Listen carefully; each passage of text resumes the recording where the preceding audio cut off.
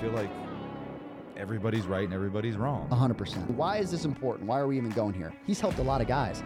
He's also not had success with a lot of guys. Come in with a purpose, and they're very intentional with what they do and how they do it. From the majors to the sandlot, baseball and softball share space in one place. Welcome to the farm system. Fellas, and the ladies. I didn't forget, Nicole, don't worry.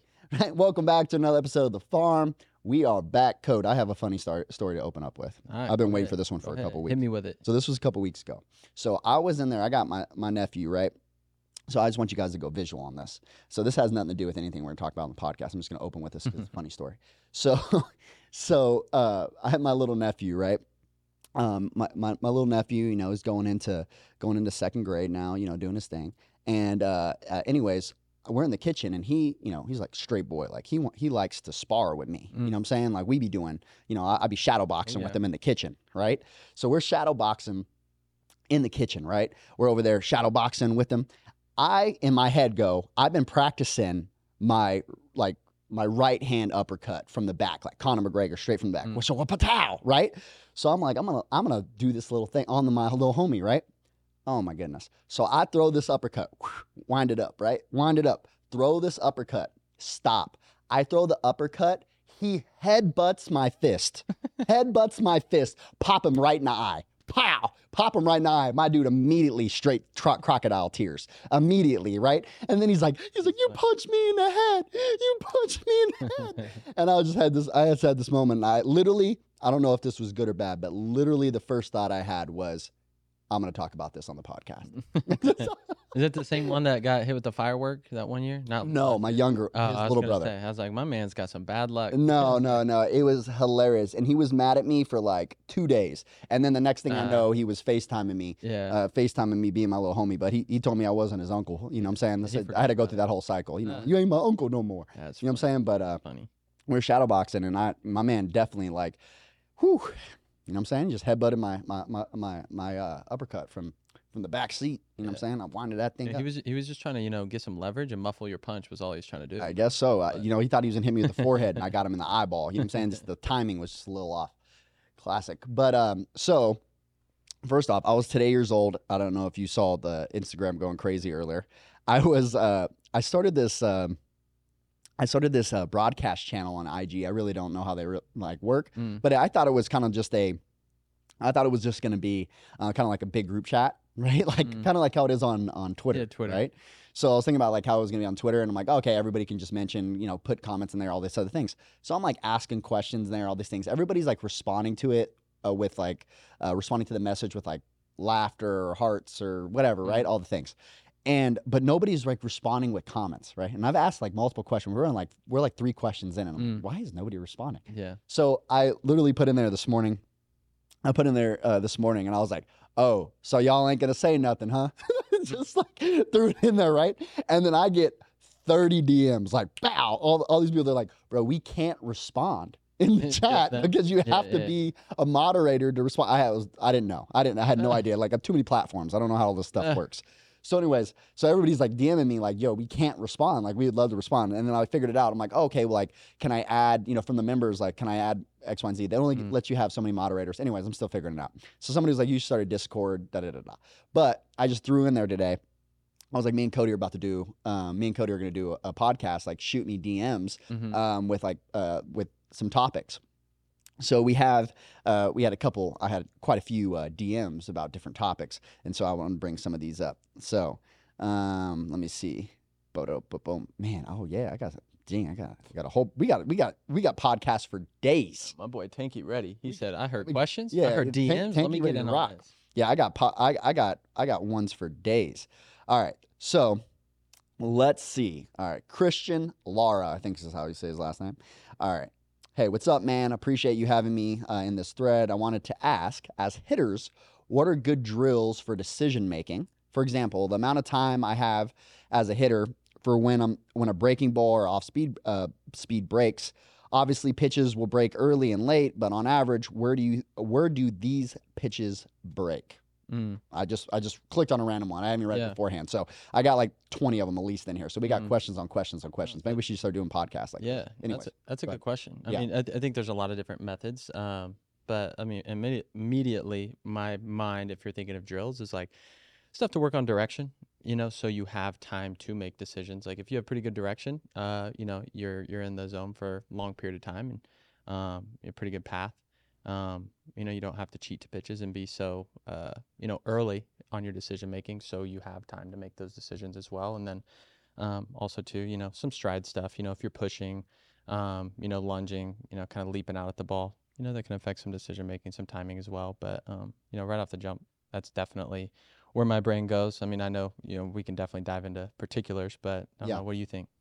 Yeah, no, I think, again, a good part, like you said, like I think one of the big things is most people make bad decisions when they have to make them faster, right? The faster you need to make a decision with less information, you're not going to make great decisions, right? So as again, let's say business owner, as as anything, right? As a parent, you got to make a decision about anything, right? Hank, when he's making his decisions, right? If he has more information to go off of, more context, more things like that, more ball flight information, right? More spin that you're able to see for longer, you're going to make better decisions. In general. Now, you could obviously overanalyze and blah, blah, blah, blah. But in general, right, if we have a longer time to decide, right, it's a lot easier if I see the ball starting to break rather than having to swing before, right out of the hand, right? If I'm cheating on Chapman's fastball or something like that, right? And that's why when guys throw hard, it makes it harder to hit off them and makes their breaking balls like not as we talk about this all the time, right? But it makes it hard to hit the breaking balls. Like when Chapman first came into the league, right, his slider was not very good. He didn't even have his split finger yet. And so, again, guys were just swinging because he's throwing so hard. And so he could have an average slider out of the same arm slot and he's just tunneling and it makes it hard for there. So like, I think when guys are really focused on swing decision stuff, that's usually because they have a swing that has to be perfectly on time and doesn't cover multiple planes, and some of those things there. The other topic, though, that I would bring up with it, though, I think it's another thing of not understanding, some of the game planning, knowing where you are and what count. Like, for example, if you your first at bat, you hit a jack on a first pitch fastball, you're probably not getting a fastball your next at bat, right? So let's say he's got a slider, right? Especially as you get to the upper levels, you should have scouting reports on guys. And also, too, if not, your scouting report is watching him warm up. Watch what he's doing with his hand, right? Is he signaling that he's throwing a slider? Is he signaling he's throwing a curve? Watch him in the bullpen before the game. What pitches is he practicing? Is he doing changeup? Does he have a split? Does he have a cut? Like, what is those things, right? And also, too, is someone faced him from another team that that he's already faced? You could DM somebody on the team and be like, yo, like, we're facing John next week, like, da-da-da-da-da. Like, like, what did you see from him when you guys faced him? I saw that you went 3 for 4 off him last week. Like, what pitches does he have? How did you hunt him? All those things, right? You can do that as a college student, even if you don't have a scouting report. And then when you know what he's throwing and you're hunting those things in certain counts, right? Like, if it's a count right there where it's like, okay, he's going to, let's say I know slider's coming. Well, I know where it needs to start, right? And that was a big thing. I was talking about that with a pro guy the other day that's really good at, not swinging and missing at balls out of the zone. And I was like, hey, like, what's a big thing for you? And why do you think that you're so good at this? And he was just like, I just know where it needs to start, right? Like, if it comes out of his hand, if I know that this is, like, right now I'm hunting slider, right? And I know he's coming back with a breaking ball, right? I know that, again, it has to start in this area, right? And it's like that saying of, you're trying to hit everything, like, you're hitting nothing, right? Your approach is to hit nothing. It's the same thing. It's like, I should be hunting. You're not trying to hit everything in all zones at all times, even with 2 strikes. Like, you shouldn't be doing that, right? So I think, to me, when I look at that as like more of a mindset and what you're doing also pregame, and then in game, you got to know, like, with that in those counts, like, where do I need it to start, and then learn how to pitch, eliminate. And then again, we could do a whole podcast, breaking all those things down. It could be a whole topic, but just like one off the top of my head, that's kind of my initial thought. You got anything to add? Yeah, no, I mean, I think game planning is huge.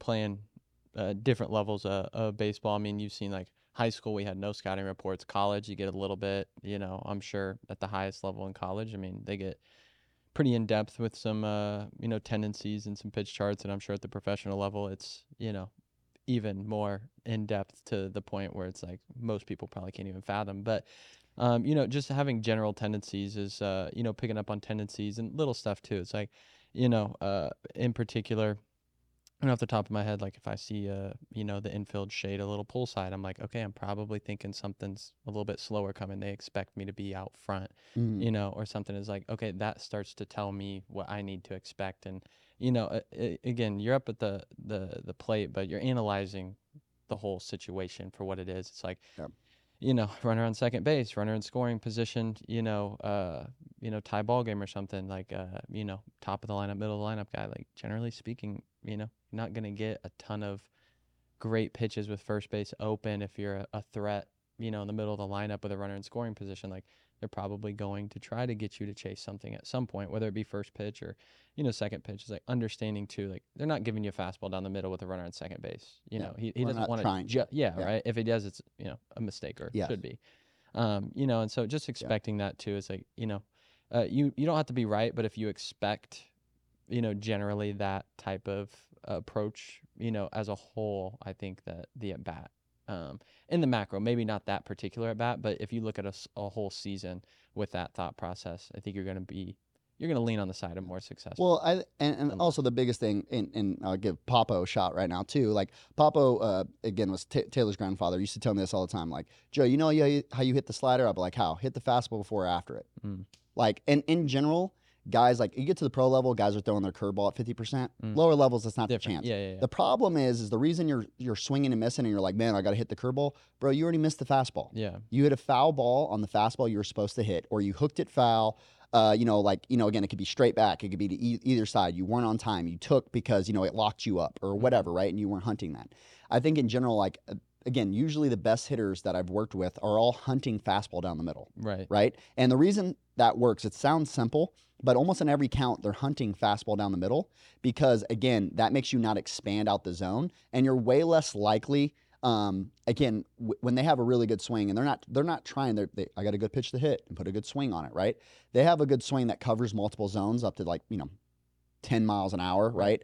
At least, right? Like within their swing, they're in the zone for a long time. When you're in and out of the zone and your swing is terrible, like your swing decisions are also going to be terrible as well. And also too, then you stack that with approach and all these other things. Anytime I have a young kid that has a really sophisticated approach at a young age, it's not like necessarily, it's not a bad thing, but also at the same time, typically that happens out of like a place where I usually know that their swing probably isn't too good, is because they have to have this really sophisticated approach to even hit when, pitchers at that level are not good. And also too, it's really hard to have a very sophisticated approach when the guy on the mound isn't even thinking, right? Like a lot of the guy on the mound is literally trying to throw a strike. Yeah. The 15-year-old can't place a middle way fastball over and over and over and over and over again. Again, you want to know how I'm thinking about this too?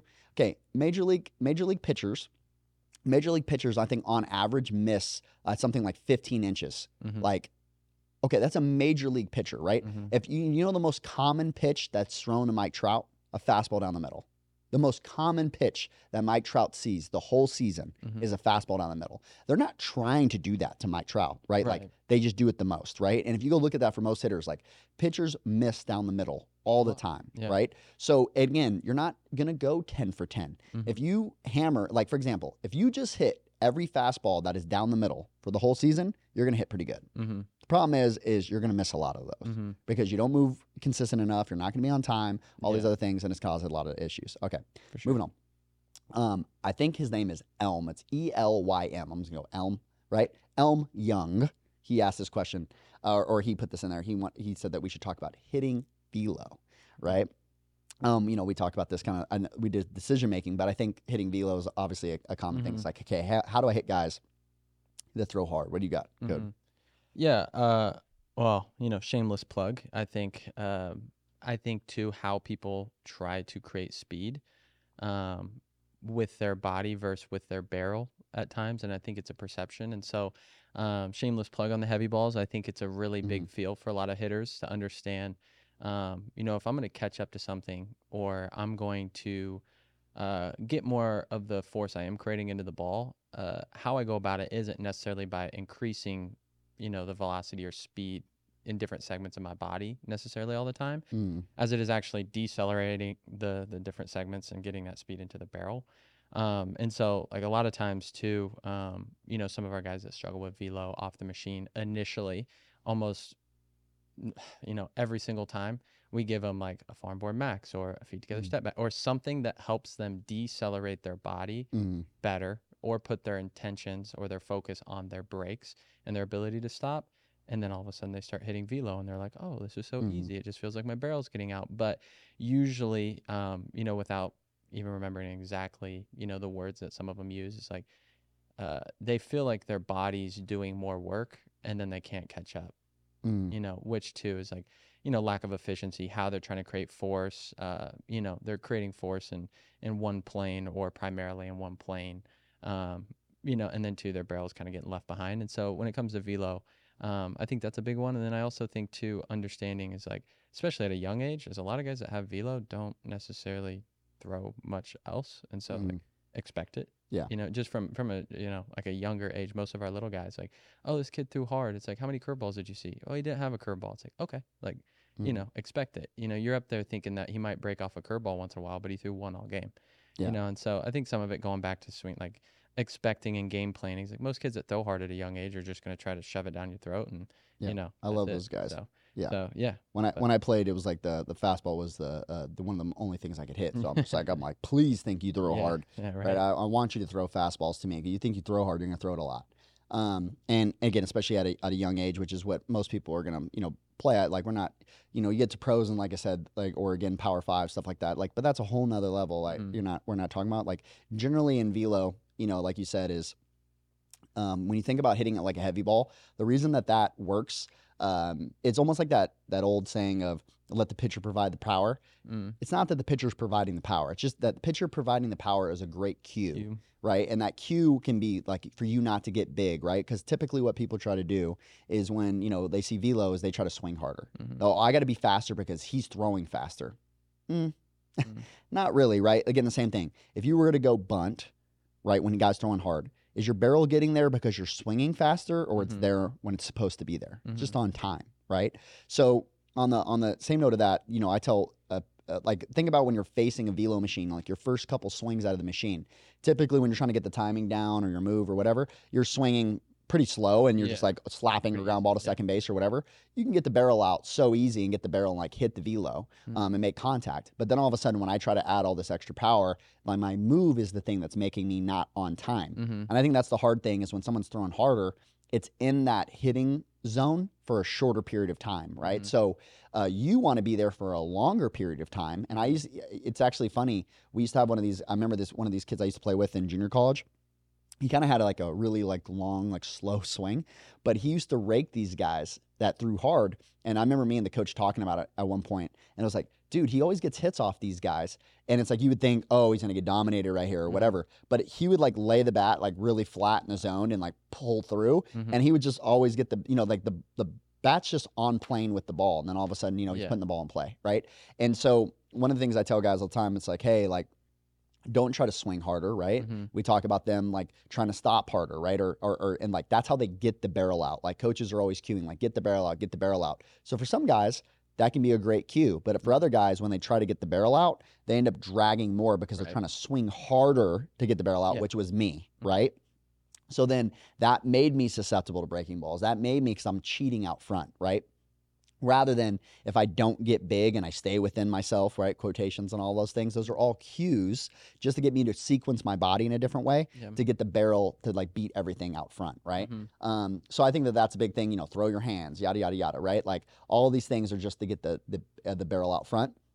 So a lot of times, literally like a cue that we'll give too, it's like, hey, like don't let your body rotate, like stay square. And like that's why when some people think throw their hands, like that could be a great cue for them, is it just helps them like stop their body and send the barrel. And so that could be super useful too, right? So that's gonna be different for every guy, but at the end of the day, that's kind of like the epitome of like with it when guys are throwing hard. And then also too, right? Like you got to get your brain used to seeing velo, right? And again, it not even just like so it doesn't have a freak out moment, right? And like if you think about that, right, the average person, the extreme of this, the average person standing in the box when a 90-mile-an-hour ball is coming or is going to jump out of the way, right? Like it there's a fear factor of that, right? As we see it all the time, hitters aren't as afraid to see velo, right? Like to a major league hitter, it doesn't look like 95, right? Because your perception of 95 is because you see 78 to 85 every day. So 95 looks really fast. But guess what? 85 looks really fast to a 10-year-old,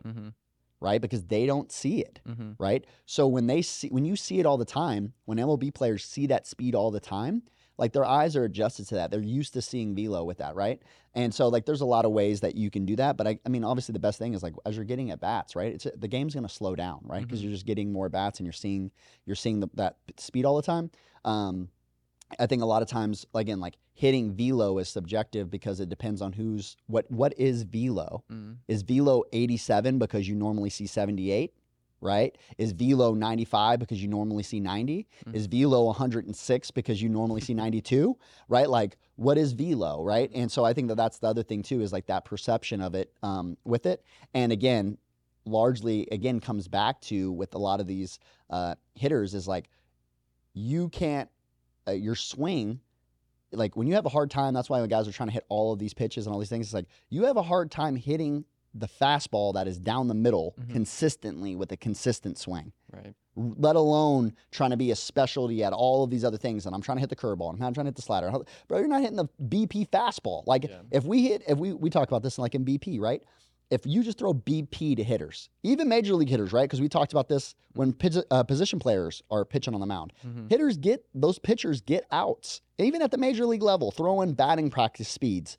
These guys get themselves out. Hitting is really hard. So again, when you're mastering how to literally be able to hit balls that are in the meat of the zone, and being able to master that is going to be far more worth your time than trying to get specialty on on every pitch and every location and try to hit everything, right? Like you're not even good at hitting like a general, ball that's down the middle and being on time for it. Which to that point too is like sometimes working on some of those different locations, like on a tee, like high tee or low and away tee, can help create the move that allows you to, hit that ball that's down the middle better. But yeah, no, generally speaking, with you on that too. Yeah, absolutely. No, and then, okay, so like we got I'm just clicking through random ones. I got like 30 in here. Okay, so this is Paco Woods. Ayo. Paco Woods, okay? We'll see. One of these guys are going to get me with one of those names. I put the thing there. I got to watch out for these guys. Okay. Maybe you guys could talk about, and I'm like reading this live. I got to make sure I'm like reading words. Hopefully they're all, you guys are not going to lead me astray here. Maybe you guys can talk about slumping. Take the Dodgers, for instance. It happens. It's just part of the game. That also comes and goes. What do kids need to do when things aren't going their way while waiting for things to turn back around? What you got? Oh, yeah, he just often drowned himself. Kodee found a way to drown himself with his water bottle as he was going through. Well, I'll give Kodee a second to survive here. Okay. So when it comes to, he killed himself over here. Oh, we good? You need the Hamlet? Choked on my own. Come over there. All right, bro. You got to watch out, right? Your lungs don't do well with water in them. You know what I'm saying? There's like a whole valve system that you got in your throat that's supposed to make that not happen. Okay. Yeah, so I think slumping. First off, I think it's an important thing. I think it's an important thing to just mindset-wise. You can't even think of it like a slump. Like, I think thinking about it like, oh, I'm in a slump, when guys say that, it's just like, what?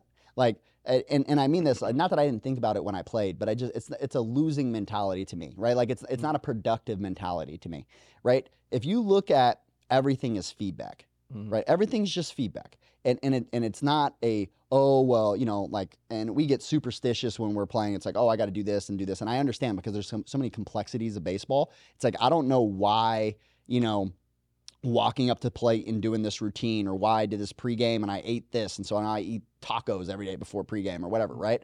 Like, we get superstitious of why it is and like why things are working or why they're not. And I think that's the same thing is like having that mentality of like, if everything is just feedback, like, sure, like the game's gonna ebb and flow, but so is life, right? Like, are you on the other side of that? Is like, is everything gonna always be going well in your life and everything's going your way and everything's doing X, Y, and Z? Like, again, if you're a coach, it's not that for you. It's the same thing too when their performance on the field, right? sometimes they've been traveling a lot. They haven't been home a lot. They broke up with their girlfriend. They again, they are putting all this pressure on themselves to produce so that like their family will approve of them, or dad will say they're great, or the coach will, pat them on the butt or keep them in the lineup, or, there's infinite complexities to why our performance is like to the levels that they are. But I think, again, it doesn't really matter. That's all storyline. But in reality, like mindset wise, is everything's just feedback, right? So if it's with that, it's like, again, you're striking out or whatever. Okay, well then I'm analyzing like, okay, well what's going on during that strikeout, right? Like I'm just thinking back, like, oh, I tend to notice, like for example, I'm gonna say like, let's say like Pena on the Astros. I've watched enough of his at bats. Like when he has 2 strikes, they're gonna throw him a breaking ball away, and he's gonna swing and miss. Like that is his. When he gets 2 strikes, they throw him a breaking ball away. He strikes out like 98% of the time. Like I'm just going off of some random numbers in my head. Okay. But that's something that he struggles with. That's just feedback on like, okay, well, what's happening that's creating that? Like why do I keep swinging at this pitch? Even like, do I know it's coming? At this point, I'm sure he knows it's coming. Yeah. Like, okay, great. He knows it's coming. He's not hitting it. Okay. So what's leading to that, right? Why can't I hit that pitch? Is that pitch always a strike? Is that, or typically am I swinging at balls in that count? Or what's my approach? How do other guys that have to face this, like, what are my veteran guys on the field, like, that don't swing at these pitches or don't chase? How do they think about it, right? And if I think about it more like that as like more just feedback than anything, and not necessarily like judging myself of like as an evaluation of just being like, oh, I suck, like this is terrible, blah blah blah. If you start getting into that mindset, right, like it's like when a guy strikes out 12 times or something like that, like in a row, right? I've struck out like 7 times one time in a row. But like when you do that, I always ask guys, are you really that bad? And it sounds like, if you're not thinking about like why I'm asking that question, it's like, are you really that bad? And the question is always no. No, you're not that bad. Some random, Johnny could go up there and not strike out 12 times, right? So you're not that bad, right? You're playing at a higher level, even if you're playing in Little League, whatever, and you're 0 for 12, who cares, right? At the end of the day, it's all just providing you feedback on other adjustments to make, and how to progress your game and all those other things. And like, it's not final. Like at the end of the day, it's not a declaration. Just because I struck out, 7 times in a row or something like that. I know guys, like I told you, I had a teammate one time for the whole season went 0 for. The whole season. And he didn't get 5 at bats. I'm talking about 45 at bats, something like that. 0 for the whole season. Transferred schools to another school. That was a harder school to play at. Would bat. Then went on to hit like 280, right? Might have even been over 300, to be honest. Hit over like 280 and was one of the best players on the team. It's just like, okay, if you take that, right, and you look at that storyline, it's like, was he really that bad that he couldn't hit like that in the season? Like, no, in his head, right, he had created this block from him in performance, right, and like, had built this things up, and he was slumping, right? When in reality, it's like, I believe more than anything, it's just like how you think about it in general. But. Yeah, well, so obviously infinitely more complex than where I'm going to go with it. But something that I think really clicked with me as a player was like, you have like a logical response, you have an emotional response to what's happening. And, I feel like a lot of the best players that I was around playing with, coaching, etc., do a really good job of being able to differentiate the two of like, hey, right now is a good time to like, let the emotions ride a little bit, like ride the high and, get after it. Like the team's fired up, let me do my double celebration, yada, yada, yada. Whereas like, some of the guys I feel like struggle were either too emotional where, oh, I struck out 2 times, now I'm in a slump. Like, no, like, is a bad matchup. You know what I'm saying? Like this guy that's facing you today, like might just be a bad matchup. You're not slumping. You had a couple bad at bats or, a couple at bats that just, didn't go your way or whatever. Right. Or on the flip side, or too logical, like they don't have any emotions. They hit a double and they're instantly like, well, that could have been better. I'm not going to do my celly, whatever. Like, blah blah blah. Like they're 2 extremes, right? Gotta hate that. Yeah. And so you kind of got both. And I think some of the best players that I've been around from a young age all the way up to now coaching is like they do a good job of being able to feed both sides of like, hey, absolutely going to take my double, absolutely going to ride, when I do have some success, but also like I can get better here. Or, hey, I'm struggling, but also it's a game of averages. Like, sure, I struggled today, but in totality, my last 100 at bats, I'm hitting 500. Maybe my last 10, I'm hitting 0. By my last 100 at bats, I'm hitting 500. And that, they can look at the micro and be like, well, right now there's this small little problem that obviously I'm going 0 for 10, and I don't want to go 0 for 11 or whatever. Right? I don't want to go 0 for 20. My next 10 at bats, I want to do better. But they also look at it from a macro of like, well, this season I am hitting 500. So I just think too, with that, like, I'm with you as well, as like, is it a slump, or is it just again, feedback of the last 10 at bats? Maybe I struggle, but also maybe the last 10 at bats were primarily lefties, and like maybe that's feedback of like, okay, why does that angle create problems for me? And then I can actually make a logical decision on like how to find the solution.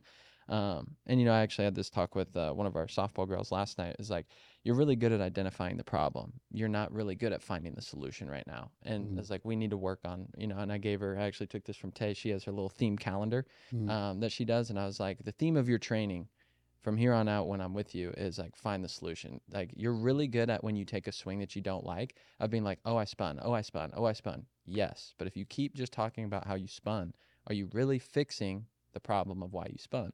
Right. And then she gets in these long slumps because all she continues to tell herself and feed herself is the mistake she's making, And then that's like the slump mindset, in my opinion, rather than, hey, that's feedback. Yeah, for sure. I would have liked to go 3 for 3 instead of 0 for 3. But, I'm slowly getting closer, to the I'm due, right? Because I'm learning more about why I'm struggling. And then it's like, boom. And then all of a sudden it clicks or whatever, right? Which too, it's not all of a sudden, but it feels like that as a player. Yeah. So yeah, I mean, kind of along the same lines. Yeah. Too. Well, and I think the other thing is like, along with it is like, the best players I always have is just, again, it comes back to a like global mentality of how they think about performance, right? Like, if your identity is tied up in like how well you played today, right? Well, then when you struggle at all, or you go 0 for 3, like the sky is falling, sky is falling, right? Where, for example, I think if you're locked in on your process and every single day, like, you're going, and I think a big thing to do too is, it's very easy in the same way. It's very easy as you start failing and you're trying to figure out what's going on and you're trying to break up all these other things. And I did this, right? My mind was crazy, like, wild when it started like evaluating like what the real issue was. But the problem is again, it's not solution. It's like, I'm trying to find the problem. First off, you may never need to find the problem to create a solution. You don't need to know what the problem is to have a solution to the problem. And sometimes it doesn't even matter why it happened, right? It could have happened because you've been sitting on a bus and you guys been traveling a ton and like your hips are tight, and so you started doing X, Y, and Z or whatever. Okay, great. So solution in a lot of times are really to go back to the basics. And again, this is like foundational to me, like faith-wise. It's like every time I get into like a storm, right, and you're trying to figure out like, well, X, Y, and Z, it's like, okay, well, again, first seek the kingdom, all else provided to you. So what does that mean to me in this context is, go back to my basics. What do I need to do when I hit well? Instead of being an expert of every symptom that could be happening and this and the complexities and all these other things. Well, guess what? The problem can get really complex, but the answer can be super simple, right? And so when I get back to my basics, like, what are my staples, right? Well, when I'm hitting really well, my balance is really good, if that's your thing. Okay. Well, then let's just get back to my basics, right? Like, when I'm hitting really well, I'm able to hit a ground ball to second base. Okay, then, like, again, batting practice, let's do that. Even for an at bat in the game, hit a ground ball to the second at bat, the second baseman, to get your brain back reset, because you've been hooking everything to foul, and then all of a sudden they spin a slider to you and you go sit in the dugout and you swing a miss. Okay, great. So like, you get back to those. You get back to your basics and get back to your process and just get back to, hey, like, I just want to get my things when I'm hitting well, these things happen. Focus on those staples and those roots and let that be your North Star, rather than, trying to create, all these, answer every bit of complexity. Well, sometimes I do this, sometimes I do this, blah, blah, blah. A lot of those are just symptoms of what the root issue is. And at the end of the day, like, when you go back to that and you just know, like, hey, like, I just got to get back and get back to my mindset of like this process of, and then like my batting practice is good. Great. It doesn't mean that your game's going to be great that day. Great. It doesn't matter, right? You're locked in your process of being like, we're just getting better and moving along the route, right? And performance is so tied. I was literally just telling Nicole this before we started, is that sometimes I would have that fight or flight response literally when I'm taking a ground ball. And what I mean by this, okay, and how this relates is I go to take a ground ball and my brain goes into this place where it's like fight or flight. I'm like worried about like, well, if I boot this ball and then what's coach going to say? And am I going to be staying in the lineup? And and I start doing really all this emotional heightened is happening when this ground ball is hit to me. Then all of a sudden, because I'm in that state, right, I know how to field really well. I know how to do, I've taken 1,000 reps doing this routine ground ball, right? But what happened is now I kicked on that emotional part of my brain and I have all this fear and it added extra tension in my hands. And now I'm booting balls and now my feet got heavy and I'm tripping over myself or, all these things like the sequencing, I hit the yips and throw this thing into the dugout and like all these things end up happening, right? Because again, I'm too tied to the outcome. When in reality, like that's why I can do it in practice. That's why I can do it when the game's not on the line. That's why I can do all these other things, right? Is like I'm so tied to the outcome. And when I get back to my basics and take care of my things and I'm taking care of myself and I'm taking care of my, my Jesus game and I'm taking care of like, making sure I'm loving on myself and like, how I'm talking to myself and all of these other basic things, go back to my basic drills, all that stuff, like great. Right? Then all of a sudden, all these other things in my life start to take care of themselves rather than trying to chase after every symptom, like you're saying, and chase after the problem and trying to solve every little complexity. When in reality, it's like, no, hold on. Like all of that may be true. All of that might be happening, but you're trying to be an expert on the problem. Be an expert on the other side of like, okay, what's going to actually create the solution? And it's always and generally not as complex as we think it's going to be. Yeah. No, and then, I know you want to go to another question. No, you're good. I'm just going to grab one. And then on that was, there's I can't remember what verse, and it was quite a while ago when I read this, so I can't quote it word for word. I wish I knew my scripture better. But it was basically, and you might know it, is the verse in the Bible where it's basically saying, I'm going to light up your next step with a lantern. Like, let the lantern light your next step. Stop looking, infinite steps ahead. I'm going to light up your next step. You have to trust me to take that next step. Right. And that scripture was actually, that was one of the big ones for me as a player. Cause I was very, problem based, like what's the problem? And then to get that way as a coach as well, that same pattern. And it's something that I've worked on a lot is almost viewing every situation every day as like a different puzzle. It's like you said, well, you could have been sitting on the bus, or, you could have had class all day, or you could have failed the test that day, or, maybe you got less back of your less money in your grant money when you're in college and you thought you were going to be, get more money, like whatever. Right.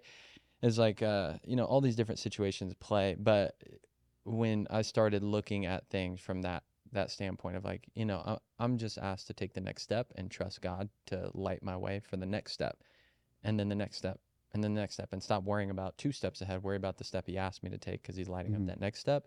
And realizing that means if like, most of the time when I caused more problems than good was because I was thinking about, 2 steps ahead, 3 steps ahead, 4 steps ahead, rather than what's the step I need to take right now, and trusting him to provide that next step. And then also too, like with that is, as someone who like sets goals and stuff like that, is like, we got a lot of players that like to set goals. And it's been an interesting conversation with them is like, setting goals is super important, but also if that's where you're, you identify as if like, if you don't reach that goal in 3 months, you're not any less of a human. Like I still love you. I still want to see you succeed. I'm still going to work with you, dude. Like, but and they need to feel that way about themselves. Right. Right. Not just from exterior, right? Like, if, like you got to be, one of my quotes I really like too is like, I got to be okay with working towards something, but being okay if I never get there, right, at the same time, right? And it's like a dichotomy between the two, right? I got to be okay with wanting without having, right? Or chasing without, ever like crossing the finish line, right? Like with it, because we're never going to be perfect with it. Like, again, what I want is to go 10 for 10 every game, right? Or whatever, right? And hit a home run every single at bat. Great, awesome.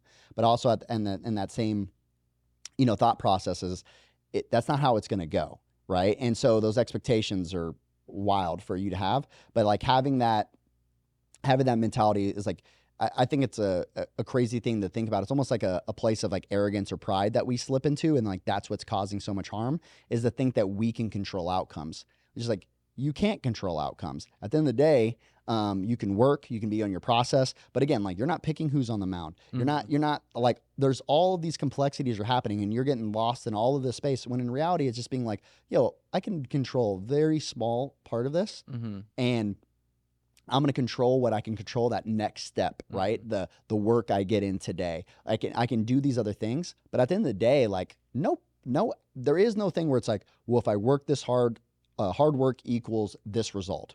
If it was that easy, if we knew that that was the transaction, okay, I got to run 10 sprints today to get 3 stolen bases tomorrow.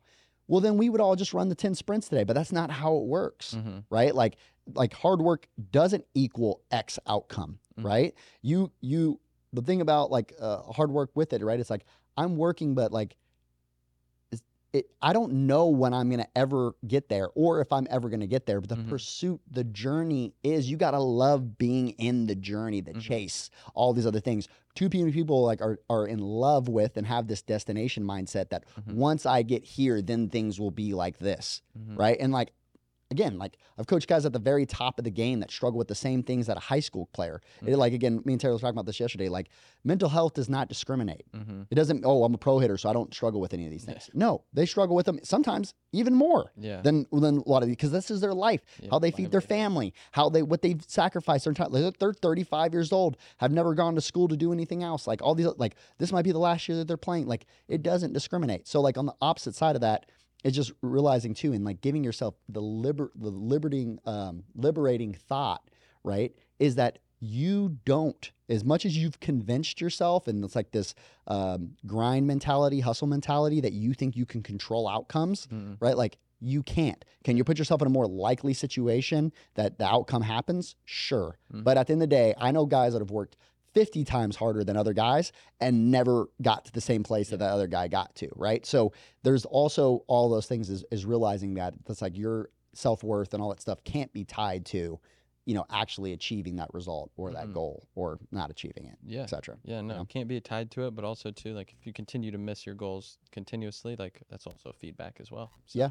if you continuously are missing like your weekly, your monthly, your quarterly goal, like, okay, well, if you miss it 4 times this year, like, there's probably something going on, and probably should look at it before you miss it 4 times if you set quarterly goals. But, for sure. And then also looking at it, it's like, okay, well, I didn't quite hit it this time. That doesn't mean, I'm worthless.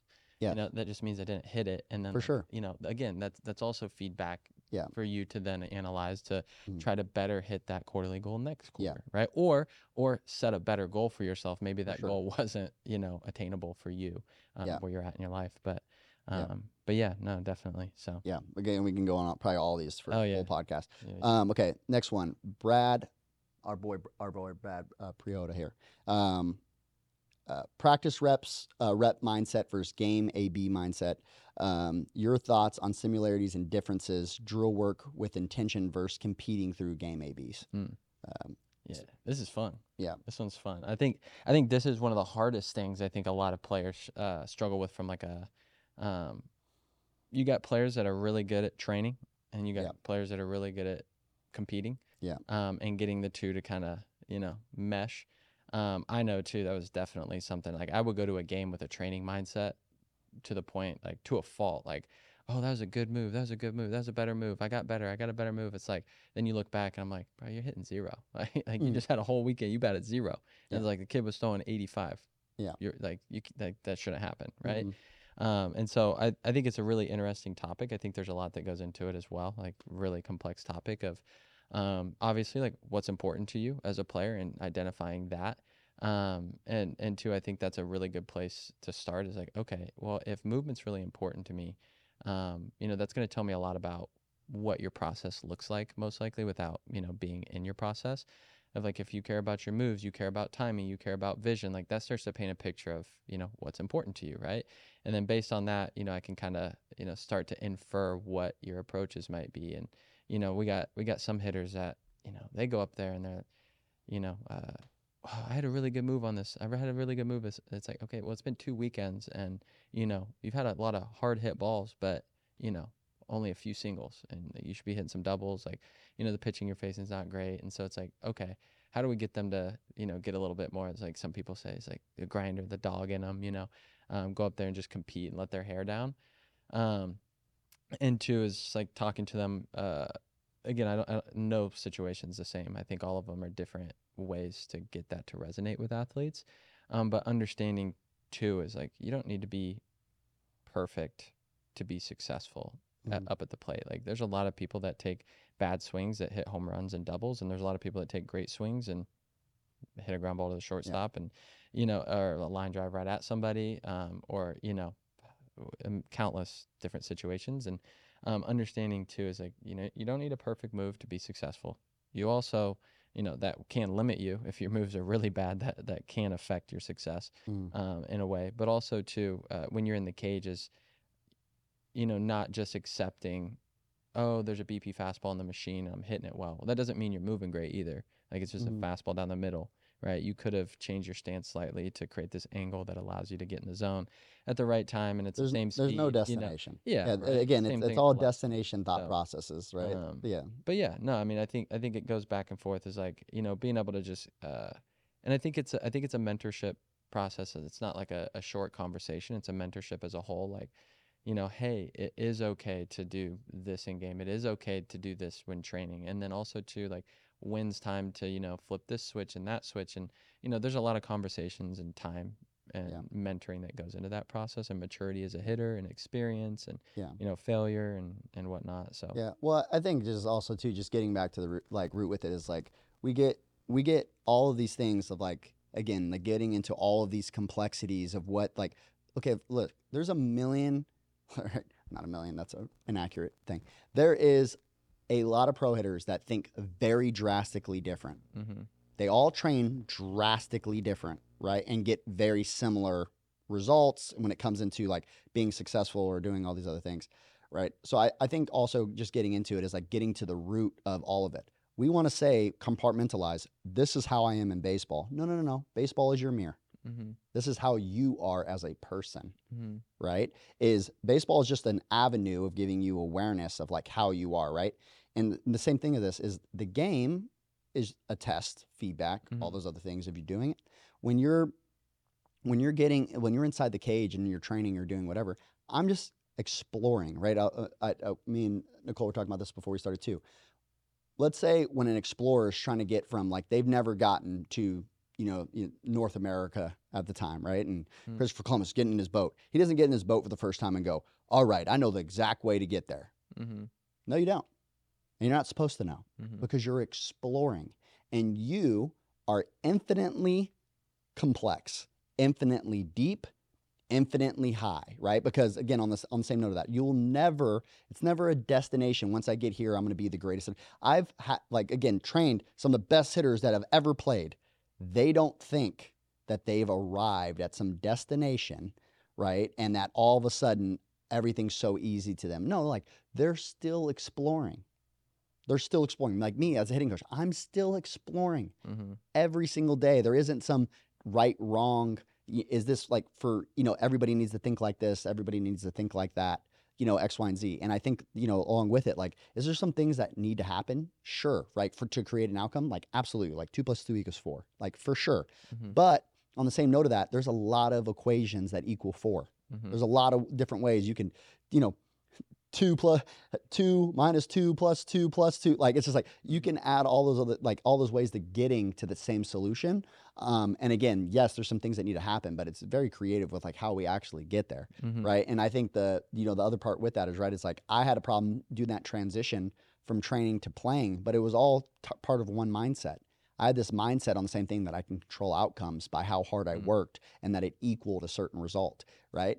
And then also too, then along with that, right, like, we understanding that, like, that when we perform or we're, playing a game or any of those other things, right, like, it's just a mirror of like what's going on inside of me, right?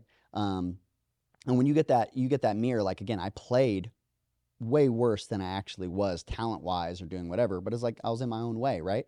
And so, like, that self-discovery process and like not being so I think like that's the same thing too. It's like a lot of these things are rooted from a place of, well, I want to perform. Well, why do you? And I wouldn't even say want. I think a lot of times it's I need to perform. And it's like, well, why do you need to perform? Why do you need to go 3 for 3? Why do you need to hit 300 this season? Why do you need to have 10 home runs this season, right? And they're like, well, so that I can go to college. Okay, well, why? Why on the same side of that? Like, again, you start unpacking that and get some levels of awareness and being like, well, why does that mean so much to you? Well, because no one in my family is ever going to, okay. Well, why is it important for you to be like that in your family? Blah, blah, blah. And then like you keep going layers and layers deeper and you start to think, again, you always come back where, again, like someone's finding identity in a place of needing a certain level of success. And somebody, I heard a pastor say this yesterday, actually grabbed the video, was he talked about until you're willing, until you don't need it, you shouldn't or can't possess it. Because when you get into a place where you need a outcome, you're not going to steward it very well. If you're getting to a place where, and then like, some people slide in, it's like, well, yeah, but like, oh, how about like a sink or swim situation, da da da da. But then you also go another way. It's like, no, in that place, in that moment, you're going, well, I don't really have control here. Right. Like either way. So I'm just going to give it like a run. And like, again, I could fail in this. Like I'm supposed to most likely fail in this situation. You're not going to like rise to the occasion very often, like unless you already had it within you. But we're getting back to like his main point there is like, if I'm trying to hold on to something or I feel like I need this to happen, again, spiritually for me, it's like, it's going to lead me away from God. Right. And I'm going to replace it with God. But also too, with that as well is like, inside of you're not going to steward it very well because you almost care too much, right? Because you put too much identity in that result or doing whatever, which is going to lead to bad performance. Because now the moment that you go 0 for 2, your whole world is flying. It's like, and you can think about it like this, like think of how many guys are coming off the bench and they're like, I need to get a hit right now. Well, that's why you're not getting hits. Right. Is because you're putting all of, now you're getting tight. You've convinced your brain, right, that this is the epitome, right, of why you don't have what you have, right? And this is the solution. This is the X, Y, and Z, which is going to throw you into a place of, spiral. That's going to be the huge piece. Yeah, no, 100%. It's just, what are you identifying with and from? And, again, if you're going out there trying to perform for a result, sorry to break it to you, doesn't matter what you're doing. Play the game. Yeah, and two, I think that's a hard mindset to have for some people to really understand and take. I don't think they want that answer. Perspective, no, I mean, I said this about you, and then my last coach I had in college is like, you guys are really good at giving the answer that you need to hear, not that you want to hear. Yeah. And again, it was like almost a lot of gray area in a lot of the answers, that I would ask at that time when I was, probably I was like such a little kid. I was asking questions like every 5 seconds. It was funny, but for sure. And then I felt like I never got any answer until I started to explore myself. But as a coach and as a player in the past is like, I don't want to say a so what mentality, but almost in a like, okay, so it didn't work the way I thought it would. So what? Like I don't need it to work the way I thought it would. Yeah, I trust that it will work the way it'll God, that it needs to happen. God, and it's God's not way. my need. It's like God's need for sure. And wants and desires. And so, I think that's kind of and then too the comfortability and confidence that you start to have is I don't know if I can put words to it. It's a feeling. It's a genuine, just like inner peace of like, I'll remember this story. The rest of my life is like after my last game, everybody's like crying, and I'm just kind of like, taking it in. And everyone's like, you're so calm because you already have like a job lined up because, I was supposed to come out here and everybody knew that. And I was like, I've never been to Vegas in my life. I've never met them in person. I've never lived on my own. Like, you guys think that that's not kind of stressful? It's it was like, it is, but, but again, I'm not necessarily, I mean, I have the ability to make some decisions, but ultimately I'm not in control of what does or doesn't happen. And like, for sure, that's the way it was supposed to happen. And I'm not supposed to play one more game. I'm supposed to be done right now. And, and you guys are seeing me from, spend a lot of time working on that ability to have that trust in God for sure. And obviously slip up as often as anyone too. But and that moment was a really like strong moment for me in my faith of being like, yeah, like it's what was supposed to happen. It is what it is. And like, who knows? Maybe I go home from college and you guys come back in 2 weeks and say, you know what, like you struck out on a slider in the dirt you lost about. We don't want you to work here or something stupid. It's like, okay, cool. Like, I think that that's like a big thing that like people miss with it, right? Is my thought process, kind of like around there is we get into all these places, and one thing that I love that God has delivered like clarity for me, and what I mean by that is like in the swing we talk about this a ton, is that there's again a billion symptoms that happen, but usually based off of foundational principles and our foundation of where we're currently at. And then they express themselves in a billion different complexities. But in reality, you go back all the way down to the base.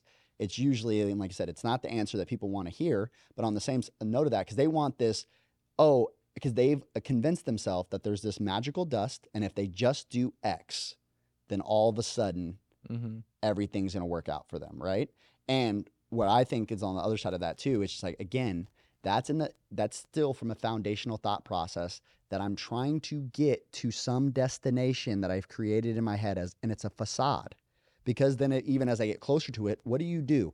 Think about another goal that you've set early in your life or something needed to happen or whatever, right? When you get there, what happened? Did you actually feel that way or did you just move the goalpost? You just move the goalpost and then it's the next thing and then it's the baby. Well, when I have kids, well, when I get married, well, when, I get a dog, when I, all those things. Tanky is pretty great. But like, when this, and that, when I hit 400, when I make the MLB, when I get drafted, when I get blah, blah, and then that becomes a broken thought process that we continue to do over and over and over again. And even too, right? Like I was like, once I sign D1, I'm going to feel like this. Once I do this, blah, blah, blah. But no, like, again, it just continues like, and again, may even get worse if you keep feeding yourself those things. When in reality, like you getting back to the root is along with it is like any of those high performers that like I've really like talked to like that have sustained it for a long period of time is when you get into a place of, they don't need the outcome. They don't need the outcome, right? And also that short-term outcome doesn't even really mean much to them. It's usually a very long off, which is like a foundational thing, like legacy type thoughts, right? Of like, like LeBron when he hits the, point record, right? It's like, that's not even a goal of his.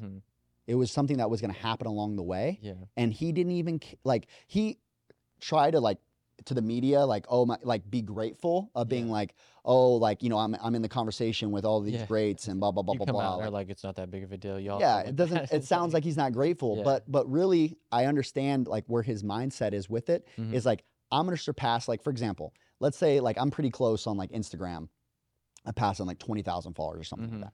But I'm not doing it for how many followers I get, right? Like I could have 1,000 followers like I did, like I had 1,000 followers. And I was like, the same thing. It's like, I was posting the same way, right? Like it didn't matter how big the audience is because that was not my goal, right? My goal is not how big can I grow my audience and I got to hit this number and all of a sudden I'll feel fulfilled, right? Like, and that's not real.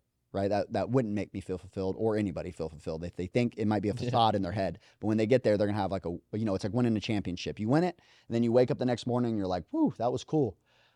All right, back to doing the next thing. Like it's just like it. And if you've ever achieved those things, and I pray that you do, right, so that you can realize whatever that is for you. If that's the family, if that's the whatever. Like, and also I hope that you can reflect and have enough awareness to look back on all the things you've already achieved, and then realize that when I hit those things that it didn't give me what I thought it was going to give me, and it was a facade of what it was actually supposed to give me. And then I just moved it to the next goalpost. And so I think on the same side of that, that gets you into this place of, if you can get back to the thing of like exploring and like being in you got to love the work. You got to love just being in the mud. You got to love the building. You got to love the exploring. Like all the guys that are crazy, like talented or like for example, like Curry probably just deeply loves shooting, right? Like he's not, or the other analogy I give, like it's like the guy that sets the world record for walking just loves going on walks. He loves just the work. He loves the process. He loves being in the in the dirtiness, right? The back and forth, trying to get there and trying to figure it out, right? Insert Gary V video right there. Yeah. Oh my goodness. And then getting that place of, and I think this is another major thing that me and Nicole were talking about too, is we go to school and they teach us that there's a right and wrong answer. Whoop, F, A plus, nope, these 3 questions were wrong. Life is not like that, right? And so when the player is in school who's helping them set their mindset every single day, and they get out on the baseball field and they treat it like a test where I only got, I got 3 wrong on this test of 10, or, I got 7 wrong here, like I'm a failure, right? And it's like, because they put an F on my paper, right? And that means fail, right? When in reality, on the same note of that, it's like, again, life is not like that. There isn't a right and wrong answer. There isn't a white or black thing. Like, again, this is what might need to happen to maybe X, Y, and Z get there. But you've chosen that you need to get there, right? You've put all this pressure on yourself. You've made it like your dying wish, right? That it's like, if I hit these things, then everything great's going to happen. You've created all of this in your head, right? When in reality, a lot of times when we're training hitters, and what a lot of people don't value, right, is they're valuing when we're talking about like the swing, or like, hey, like, you got to do this and it's going to help you hit curveballs or like X, Y, and Z.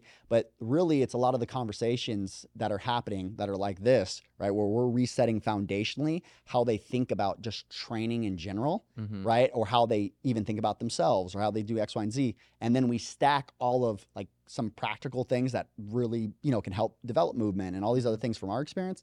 Like, great. But there's plenty of hitters that if they don't actually reset that foundation, it doesn't matter what work we do. It doesn't matter how hard you do it. Like, it's not going to show up just because like you're overriding that in the moment. Like when those things come up, like you get overwhelmed and your anxiety kicks in and all the things. Yeah.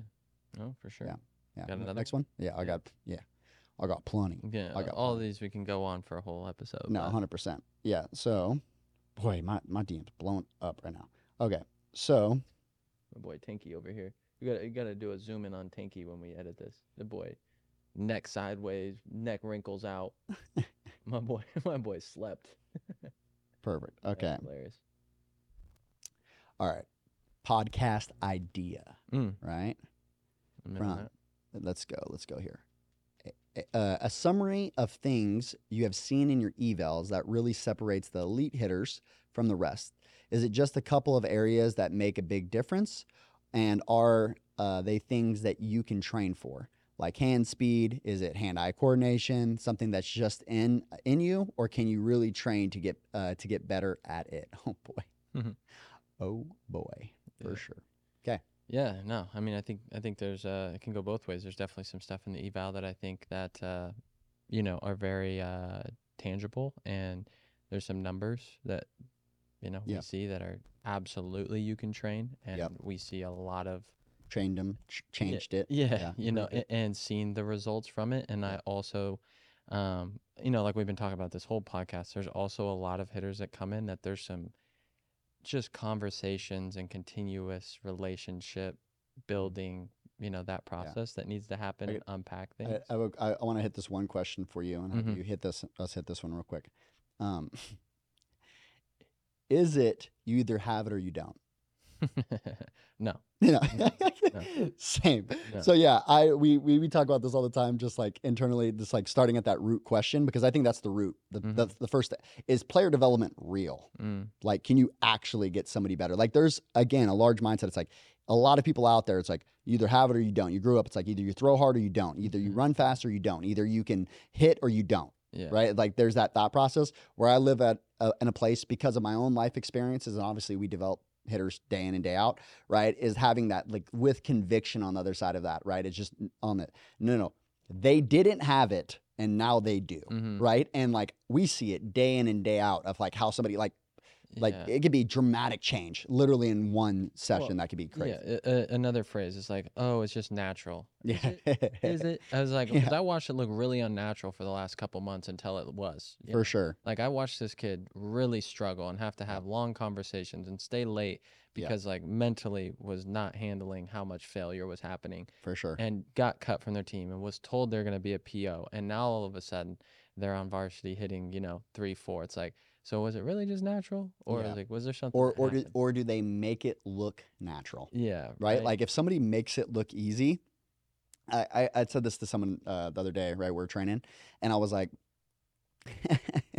it takes a lot of effort to make it look effortless. Mm-hmm. Right? It takes a lot of effort to make it look effortless. And so it might have been like, again, maybe in their heart, they don't feel like they put that much effort into it because it was so fulfilling to them while they were doing it. But in reality, on the same side of that, like people put a crazy amount of work in to do those things. Now, do I also believe that genetically you could be more gifted than other people? For sure. For sure. Yeah. For sure. But to think that you can't get dramatically better at things no matter where you started is a fallacy. Like it don't matter what it is. I don't care if you want to learn one of the hardest things to do in the world. Like right now, if I wanted to be, the top, it doesn't mean that, like, let's say I have an interest in brain surgery. Does that mean that I'm going to be the top brain surgeon in the world? No. Maybe how the other person thinks, how they process things, like their whole life makeup is going to make that one like that's what God had planned for them. But to think that I can't get dramatically better than where I am right now at brain surgery if I worked at it and put the time in and took it into pieces and learned and went to school and did all the things, like I dramatically could get better. Now, because I think the same thing with that is like I think going back to that root is genetically some people have a much higher ceiling. But with that being said, I believe that 99% of people never even reach their ceiling. So if that's the case, right, like we're all probably operating somewhere in the police is like 30% of what we're capable of doing. So instead of looking at it and going, well, there's truth in both. Yes, that kid genetically is more gifted and like, yes, he got bigger, hit his puberty sooner, all these other things. And he's just, he's 6 foot at 13 years old. Like, great, right? And he's 200 pounds. Like, okay, yes, his capacity is a much higher level. I also know a bunch of kids that are that big that are terrible at baseball.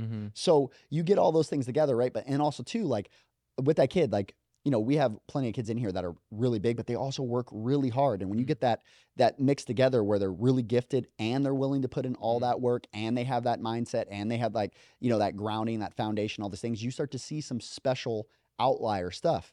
But when we look at these things where it's like this or that, right? And we get on that spectrum, everything needs context. Everything is gray, right? And while there is some things and some advantages that somebody has over you, like me and Taylor were talking about this yesterday. I think this is an important point. Is also another like spiritual thing of like grabbing with it is like when we start looking at other people's gifts, right? And then we start envying what they have, we start to devalue the gifts that we have. Yep. Right? And so when you get into that comparison, place and go, well, yeah, but he's 6 foot. Well, it's like, okay, well, Altuve's not. Right? Like, and he has special gifts that Stanton doesn't have. Right? And God has spread his glory into each one of us, that we all have different gifts that are from him that, again, on the same way that represent that represent God, right? And all these ways that we can, and again, maybe too, like for example, God didn't make me to be the top hitter in the world, right? But he's gifted me with a bunch of things of where I can serve, right? Where I can give and feed the community and have, and express his glory in a very different way, right? And so what if I didn't embrace those gifts that he gave me, and instead I was over there, crying at the door that he closed in the hallway, that I thought that my destiny was for me to be the greatest hitter to ever, the greatest baseball player to ever play, right? Like that wasn't my journey. But it doesn't mean that that I wasn't gifted, or that there isn't things that I can, in my own skill sets, that I have a really high capacity in that area that other guy might not have, right? So we also got to, be open to those other things. And I think that that's huge. And just understanding that is like, it's okay to celebrate where somebody else is really gifted. Like, dude, like it's great that you're the 4 hitter and you can hit home runs. I'm also really good at moving guys over. I'm also a really good teammate. I'm also on, I also have, again, like the other guy, he might be a really good hitter, but maybe on the other note of that too, as well, like, his self-worth is like super low, right? And he doesn't really love himself very much. And again, like all these other things. And like, even though I'm sitting the bench, like, everybody loves being around me. I'm a great teammate, all these other things. And that might lead into a whole nother arena of my life. I might be a crazy good insurance guy, right? I might be a stupid good 12U coach, right? I might change lives in so many millions of different ways. And maybe I'm an amazing artist. Maybe I'm all these other things. And I think about this like with my nephews and stuff all the time. Like people ask me like why, like training him or something, training my nephews. I'm like, I don't care what they do. They could take up, like my one nephew, like that boy be hitting his Jackson 5 moves. Like, oh, the one I hit with an uppercut, I hit him with the Jackson 5, boom. I hit, all the things. But it's just like having that with him is just being like, hey, like he loves to dance. Do your thing, little Michael Jackson. Like, move, baby. Like, do what you want to do. I don't care. Like, that's awesome. Support you to go do your thing. Like, you don't need to play baseball. Like, who cares, right? Like, everybody has their own gifts, and like, sports is only one arena of that, right? So, like, I love baseball. I love these other things. I also really love business. That's one area that God gifted me in. And also on the other end of that, it's like how my brain really works. But also, too, I put a ton of effort into it. I read a ton of books. I talked to a lot of people. Like, I've been mentored for a ton of people, like, in that other area. And again, it doesn't mean that just because I baseball that didn't go to the skyrocket thing that all of a sudden that my whole life is, worthless, right? Or X, Y, and Z. So I think that that's also just like a big place there too. Is just like, yeah, like we're all gifted in, different ways. And like, I think that that's a huge piece. And I want to make sure too, I was just thinking about that, make sure that we answered straight up. But what you got in comments? Yeah, no, it's actually funny. It's like kind of a little tangent, but I saw this podcast clip with Shaq in it, and they asked him like, "Is there any things that you like wish you could do that you can't do because you're Shaq, like you're just big?" And he was like, "Yeah, skydive. Can't skydive. Too big. They don't make parachutes to handle Shaq." It was like, so is Shaq ever gonna be the best skydiver? Like, no. But also too, like, he doesn't prioritize it. That's not something that he values, right? And then too, it's like that actually, funny. It's just how my brain works. And instantly, I go to that documentary of the Redeem Team on Netflix with like LeBron and Kobe and that whole crew that played that was like supposed to be, as good if not better than, the Michael Jordan team, the Dream Team. And it's like, LeBron's more physically inclined than me and you to play basketball, for sure, right? Yes. Athletically, size-wise, absolutely. Yeah. But also, too, at that point in his career, not that LeBron didn't work hard in comparison to some people, but there's that story in there where they all come back from the club, and then Kobe's going to the gym at 4 a.m. And they're like, "Where are you going?" He goes, "The gym." And it's like, that was like a big light bulb moment for Bron. And then like from that point on, like, would LeBron have had the longevity and the quality of career for as long as he had if he didn't look at that and be like, it's like, would LeBron have had the success over that period of time if he wouldn't have seen that and then valued that, and that priority became a priority to him to now start investing in his career? Like, we talk about it all the time, how much he spends to take care of his body and how much, he's obviously in multiple businesses and wants to become an owner, and he's trying to be, help his kids go to college and like help communicate with the front office. Like, he also values other things, and he's even come out and said that, like, for sure I want to win another championship, but also to like, I want my kid to go to USC and be successful and enjoy his time there. And, I want to be an owner one day, and I want to learn how to communicate with people better. And like, I want to be a leader. I want to be someone that can then point people in these directions and run a whole system. But again, for him, yes, he's more physically inclined, but would he have reached, as close to his ceiling as he has now without working hard and doing all this, investing in himself and putting the right investing people in his gifts? Yeah, right. It's like, no, probably not. And none of us know how far he could have gotten or would have gotten without putting in that work. But that's also, it's like, when you always say like, hard work's a prerequisite. Yeah. It's like, absolutely, LeBron was physically gifted, but without all of the time, effort, investing in his gifts, the work, would he be what he is now? Maybe not. And the transfer. There's also the transfer of this. All the work that I put into what I thought was baseball, I was actually putting into myself. And then God used that it was preparing me for what he was bringing me into, right? That working hard and all those other things, like, I'm like, man, I'm doing all these other things and I'm not seeing these results. Well, I was looking at I was the wrong scorecard. I was looking at the wrong scoreboard, right? Where I was like, what was actually being and what my results were. My results were how it was developing my brain, developing my character, who I was going to be, how resilient I was becoming. All of these things that were going to be in the makeup of what I would need and what I need to access later on. We don't know right? But we also know that these habits, like I can't tell you exactly if you go and do this, and if you do this little perfect algorithm, that all of a sudden you're going to go and be the best hitter in the world. Like, no. Like, I'm not the designer, right? I'm not those other things. Like, those are expectations and these things that we put on ourselves is like, trying to be God there, right? At the end of the day, of getting back into that place of is like, hey, like when I invest in myself foundationally, get back to our roots. When I invest in myself, good things happen. When I invest in myself, things like are going to play out in certain ways that I can't even imagine right now, right? Like, again, we might not see it day to day. We might even be able to evaluate like what's going on. And like, we're not very good awareness wise, right? And that's a journey, or it's a spectrum like that we can gain more awareness on and like what's actually being developed at certain times. But like, for example, there is a lot of things that we do now, right? Not now, just like a lot of things that I can see now that we used to train, and I had no idea why it was so effective. Now I have a better idea of why it's so effective because it takes care of so many different things when we do this one drill or doing whatever. At the time, I just knew it worked, right? I'm like, man, yeah, I like to go to this or I like to go to that or whatever, right? And I think it's the same thing, obviously too as well. Like when we go into those other areas, it's like, hey, like again, investing in yourself is you don't know where it's going to pay off. You don't know when, you don't know all these other things, but like the wrong thing to do is just not invest in yourself, right? Like, and like you said, you can just get way better at something. For example, you might not ever be, and most likely won't be, the LeBron in any area of life, right? You might not be the LeBron in any area of life, but it doesn't mean you can't play Division I baseball, or it doesn't mean that you can't go to college and play baseball, and it doesn't mean that you can't do this, and it doesn't mean that you can't do that. It doesn't mean that you can't maximize all those other things. And again, like that's okay, right? You don't know where it's going to pay off. You don't know where it's going to go into. Maybe it's going to make you a better father. Maybe it's going to make you a better brother. Maybe it's going to make you all those other things. Maybe it's just going to bring you peace to know you put everything you put into it, and you can transition later in your life. Like it doesn't matter, right?